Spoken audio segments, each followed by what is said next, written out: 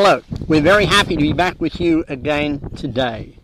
We looked at an earlier video at how Jesus said, I will build my church. Today what we want to look at is how Jesus did build his church. We remember when we looked at it last time, we saw that Jesus was the builder, Jesus was the owner, and he was only going to build one church. We read about this event in the book of Acts, in Acts chapter 2. Read along with me, starting in verse 1. When the day of Pentecost had come, they were all together in one place, and suddenly there came from heaven a noise like a violent rushing wind, and it filled the whole house where they were sitting.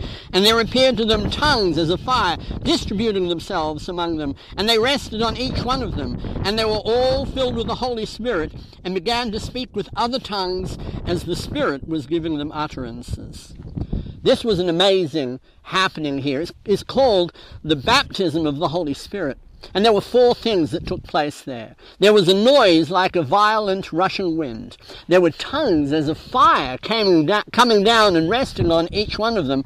They were filled with the Holy Spirit, and they spoke in other languages. Now, what was the outcome of this? There was a great crowd of people that came along, and they were amazed at what they were hearing, because they were hearing the apostles speaking in their own language. Now, I want you to notice, because of this crowd, then a great lesson came. Notice in verse 14, But Peter, taking his stand with the 11, raised his voice and declared, Men of Judea, and all you who live in Jerusalem, let this be known to you, and give heed to my word. Now remember, in that previous sermon, and if you want to have a look at that, you can have a look down below. There's a link to it. In that previous sermon, Jesus said to Peter, I will give you the keys to the kingdom of heaven. Now we see Peter using the keys, and he preaches this wonderful sermon here.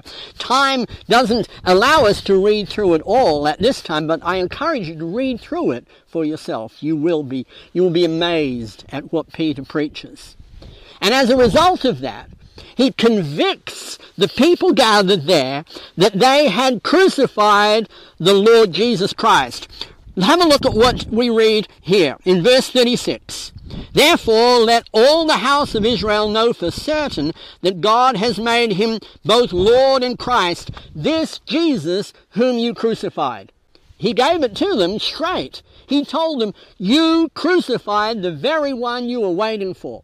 Well, what was their response? Let's look. Verse 37. Now when they heard this, they were pierced to the heart, and said to Peter and the rest of the apostles, Brethren, what shall we do?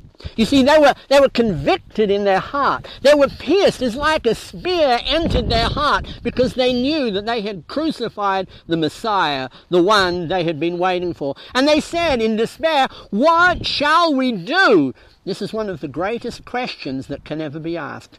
What must we do to be saved? And Peter's about to answer that. He's going to turn the key to open the kingdom. Notice what he says in verse 38.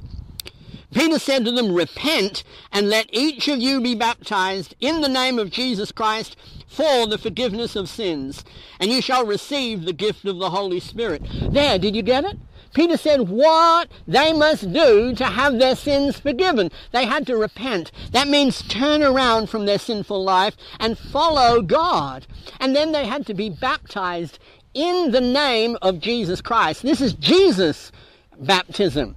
And this baptism, as he says, is for the forgiveness of sins. How do you have your sins forgiven?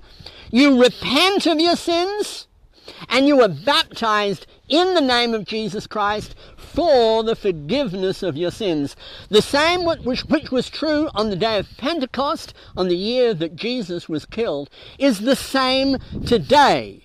That is how we gain forgiveness of sins, by being baptized in the name of Jesus Christ for the forgiveness of sins.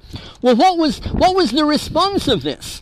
Notice in verse 41, So then those who had received his word were baptized, and on that day there was added about 3,000 souls.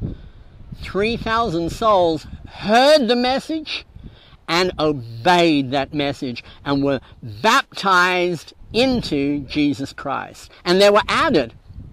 What were they added to? Notice the last verse in the chapter. Praising God and having favor with all the people, and the Lord added to the church those who were saved. You see, they were added into the church that Jesus said he would build, the church that he said that Peter would have the keys to. Peter used those keys. He showed people how to enter that church. He told them that they had to repent and be baptized for the forgiveness of their sins. And that day there were 3,000 people added to the church. They were added by Jesus because he is the builder and the owner of the church. My friends, if you would like to be added to the church that Jesus built, why don't you contact us? We would love to hear from you. Put a comment down below and we'll get right back to you. And we'll pray for you and we'll help you in whatever way we can.